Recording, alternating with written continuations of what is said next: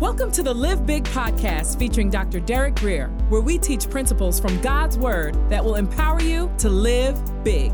For more information, visit derekgrier.com. Here's Dr. Grier. Today we're going to be in 2 Kings chapter 5, and as you turn there in your Bible, your iPad, or whatever you're using this morning, I'm going to pray. Father, we thank you that we woke up this morning, God, and had another chance to live, another chance to worship you.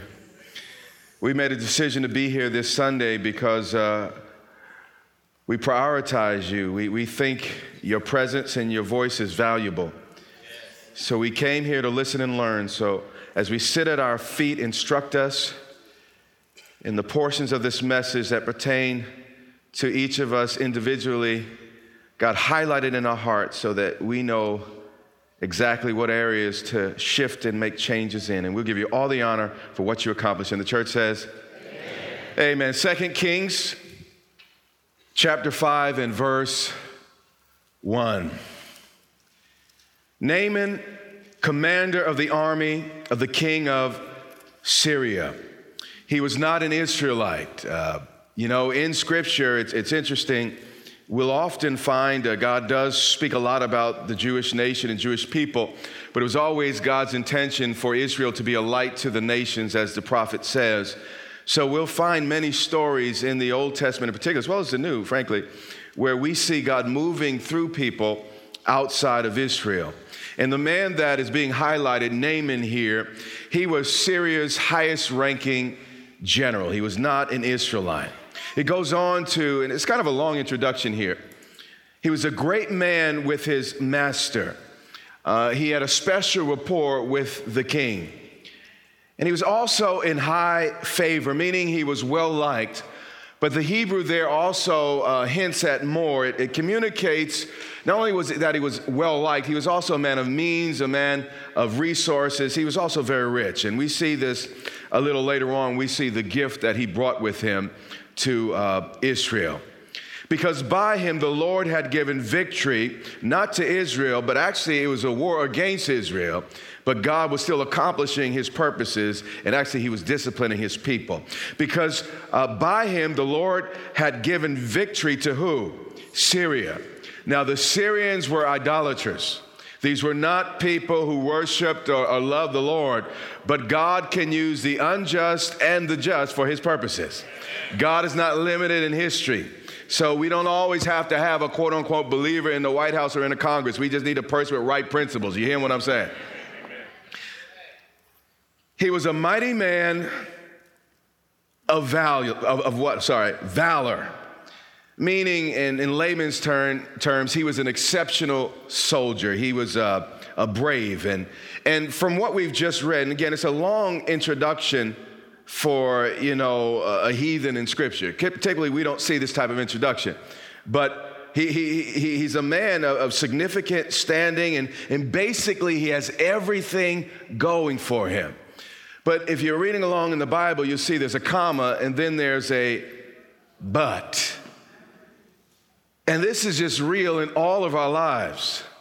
No matter how distinguished, no matter how celebrated, no matter how successful we become on planet Earth, all of us will always have at least one area of need. Now, you may not like that, but it's just a truth I know. He was all that, bag of chips, t-shirt, and everything. But he was a leper. There's some things in life, money and power just can't fix. And many of you in this room, you got money, you have means, but there's still some things in your life that only God can fix. You know it. And that's why you're here this morning. Now, the Syrians, on one of their raids, had carried off, help me read, Lord Jesus, a little girl from the land of Israel, meaning, again, they were fighting with Israel. And the Syrians had ripped her family apart. This little girl was a tragic victim of war. And she worked in the service of Naaman's wife. She was reduced to a slave. But in spite of her circumstances, in spite of something that you would think, well, God must have forgot about her or was sleeping the day that she was taken captive, we find that God is still working in her life his purposes. She said to her mistress, pay attention to what I just said. It looked like something had gone wrong in this little girl's life, but God was still working out his larger purpose.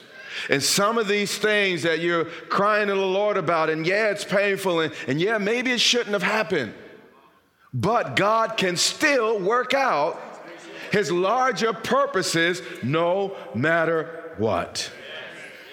Well, she said to her mistress, if she didn't go through what she went through, this little girl would not be in position to do what she's about to do. And some things that happen in our lives are more about positioning than immediate convenience. This girl's a slave, uncomfortable, but she's in position. Every position God places us in will not be comfortable. Matter of fact, I'm not even going to say God put her in there. I'm going to say the devil did. But let me tell you something. God could take what the devil does, and he can use it for his good. So even what the devil does in our lives, God can flip it around. Well, she speaks to her mistress, and it was kind of a wishful, whimsical type of statement. She's a slave, so she can't tell nobody what to do, but she uses her office and she uses it well. Would that my Lord were with the prophet who is in Samaria. We can learn a whole lot from this little tiny girl. She lost everything, her country, her family, her freedom. But instead of losing her faith, she had so much of it, she just shared it. And many of us, when we get backed up and we lose something that we thought we shouldn't have lost, something unfair happens. But oh God, I don't know, I want to worship God. I want nothing to do with it. Jesus doesn't. No. This little girl was so full of God that in her slavery, she was witnessing and testifying of God's goodness. Would that my Lord were with the prophet who is in Samaria. What was she saying, and what would she say if she was living today? She was saying, I wish that you could come to my church in Dumfries. That's what she was saying. There's an anointing there that I believe can heal you, that can fix what's broken in your life. Just come with me on down that little tiny town. And I believe there's something there for you. And he here, I believe, for us, refers to Jesus. And he would cure him of his leprosy. War may have snatched her from her family, but her circumstances could not snatch the faith out of her heart. Yeah. Stuff will happen, but you got to hold on to your faith.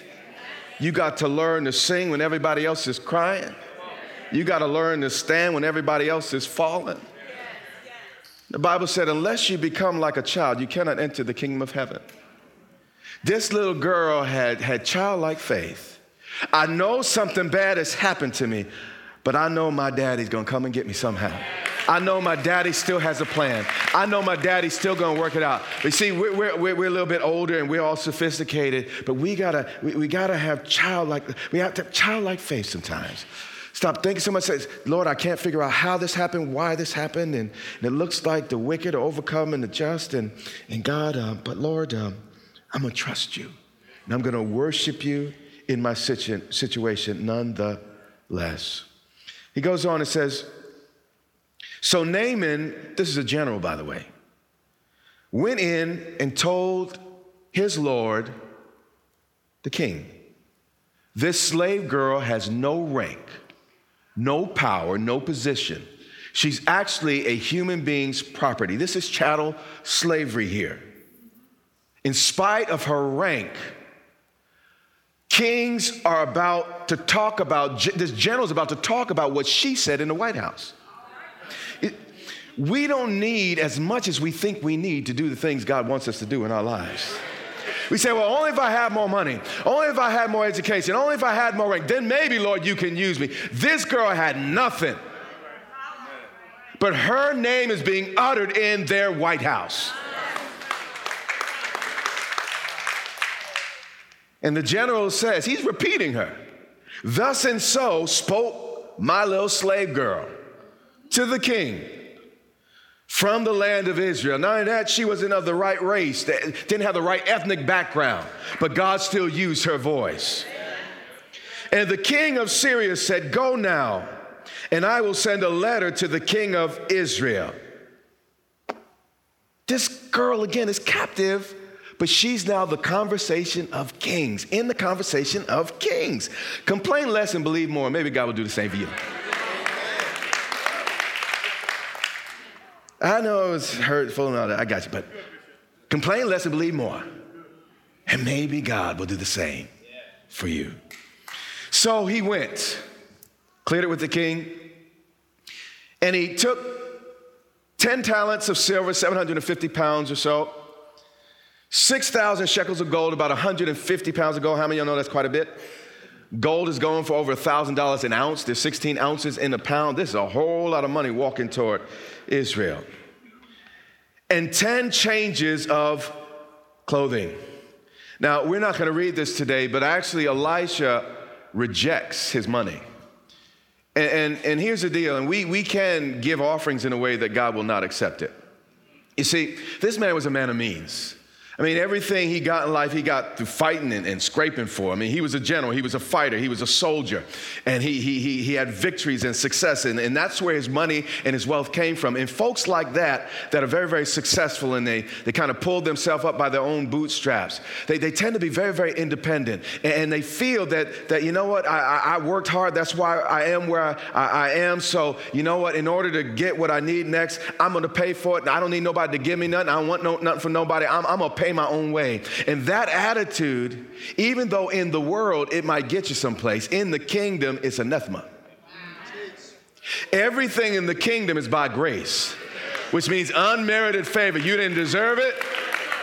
You didn't earn it. You didn't work for it. None of that. You hear what I'm saying? So he comes with this worldly attitude. Like, I'm going to bring all this gold. Now, if he was coming to worship God, I believe Elisha would have accepted it. How many know you can't buy God's blessing? And then this is the challenge sometimes when it comes to giving and all the rest. You know, if someone sees another person give a lot of money, you know, you don't really know what's going on in that person's heart. And you can judge, well, they're trying to buy God's blessing. But no, that person's really trying to worship God with their resource. The Bible said, worship the Lord thy God with all their might, soul, heart, and strength. Strength is your resource. So, you know, some people do, though, try to buy God's blessing. It's not for sale. Jesus purchased my redemption. My 2 nickels is not going to add anything to what Christ accomplished. You hear what I'm saying? So don't ever come to this altar trying to buy God. Never do it. You give in obedience to God, to worship God, to advance his kingdom. Make sure your motivation is right, lest you won't walk away with the blessing God would have for you. But let's go on to 6. And he brought the letter to the king of Israel, which read, when this letter reaches you, know that I have sent to you Naaman, my servant, that you may cure him of his leprosy. So the king gets this letter. Syria had whipped them the last couple battles. And he's like, what? I look like a doctor now? How on earth am I going to fix this man? But that was the point. God didn't raise up Israel because Israel was to be superior to other nations. The Bible talks about the nations coming to Israel to worship their God and receive the blessings that God had on the nation. God raised up Abraham to bless the nations, and that's the purpose of Israel. So Jeremiah responds in Jeremiah 8:22. He says, is there no balm in Gilead? Now, since we're not from this area, we don't immediately know what that means. But healing ointments or healing balms were the major export from this region. And what the prophet is saying, shouldn't we be able to deliver that which we're famous for? Shouldn't we be able to do that which God has called and created this nation to do? Isn't there a balm in Gilead? And then he goes on. Isn't there no physicians there? Now, there were many doctors in Gilead because that's the place the medicine was found. And it's kind of a rhetorical question. He's saying, guys, we're supposed to be the lighthouse of the world. How is it that we've grown so dark and so dull? And he's saying, now, isn't there a balm? Isn't there healing? Shouldn't there be healing in the place that God has ordained it? Then he goes on. And this is where he really hits him. He says, why then has the health of the daughter of my people not been restored? If we as the Church of Jesus Christ are really who we say we are, why are not more people getting well? Jesus cursed the fig tree because under their leaves there were supposed to be figs. A tree is known by its fruit. And fruit's value is found in the eating and in the tasting. And he's saying the people of God were raised up for the very purpose of reaching the people that many of us would try to keep out of our churches. I want the drug addict to come into Grace Church. I want the fornicator, the adulterer. I want the homosexual. I want the liar. I want the cheater. I want the thief. I want. This is a hospital. And it's open to all the sick, everyone with infirmity, everybody with need. So I know some of these people coming and messing up your church. But if that's the way you think, your church need to be shut down anyway.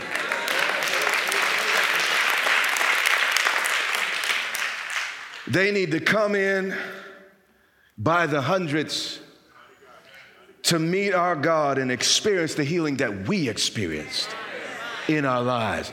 Yeah, she came in here with Daisy Dukes on, but give her a little time. Hug her anyway. Oh, the cleavage is not just right. God will work that out, but let's get her saved, okay? Let's get her washed. Let's get her redeemed. Let's love on her a little bit. And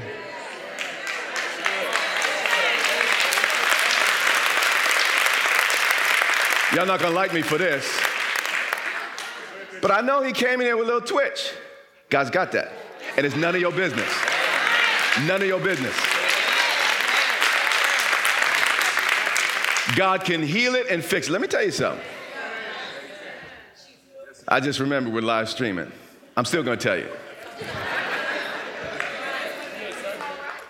The ushers told me some ladies came in and they were holding hands, hugged up, and dropped off their child in the nursery, sat together, arms around each other.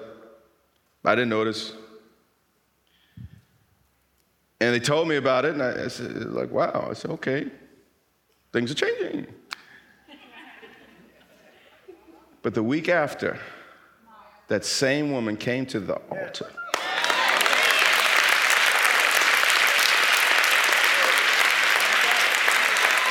We didn't say, you're not welcome in here. You ain't gonna mess up my church.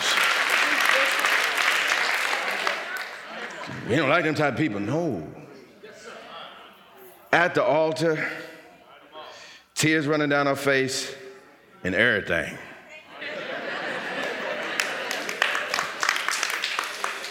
She said, whosoever come, let them come. Let them come.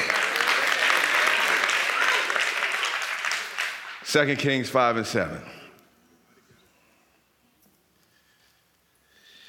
And when the king of Israel read the letter, he tore his clothes and said, am I God to kill and to make alive? I'm a politician. I'm not in all this resurrection business. What is this? That this man sends word to me to cure a man of leprosy? Only consider and see how he is seeking a quarrel with me. See, the problem is the king looked at this situation through a political lens instead of a spiritual lens. And we react wrongly when we look at life situations through the wrong lens. People come in here and you're talking about what's going to happen to my church, but you're looking at the wrong lens. You need to be thinking what's going to be happening to them when they come to the altar. What's going to happen to them when they hear the word of God? You hear what I'm saying? Oh, the change that God worked in my life, he's going to work in that life just as quickly and in the same way, and sometimes even more marvelously. Jesus speaks to us and he says this in Luke 11:34. He says, your eye, which really represents your mind, is the lamp or the lens of your body. When your eye or your mind, your thinking, your perspective is healthy, your whole body will be healthy and full of light. But when your eye is bad, when your eye is sectarian, when your eye is judgmental, when your eye is condemning, when your eye is bad, your body is full of what? Darkness. This church can become dark if we look at people the wrong way.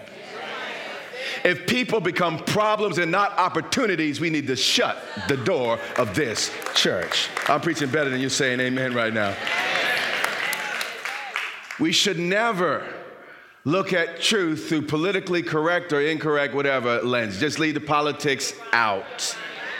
Instead, look at politics through a biblical lens. If I say to you as your pastor, I say a baby's no less than a baby 5 months before he's born than 5 months after he's born. If I can't kill a baby 2 weeks after birth, I shouldn't be able to kill him 2 weeks before. Now, if I say that, oh, Bishop's becoming political. No. It's not political, but biblical.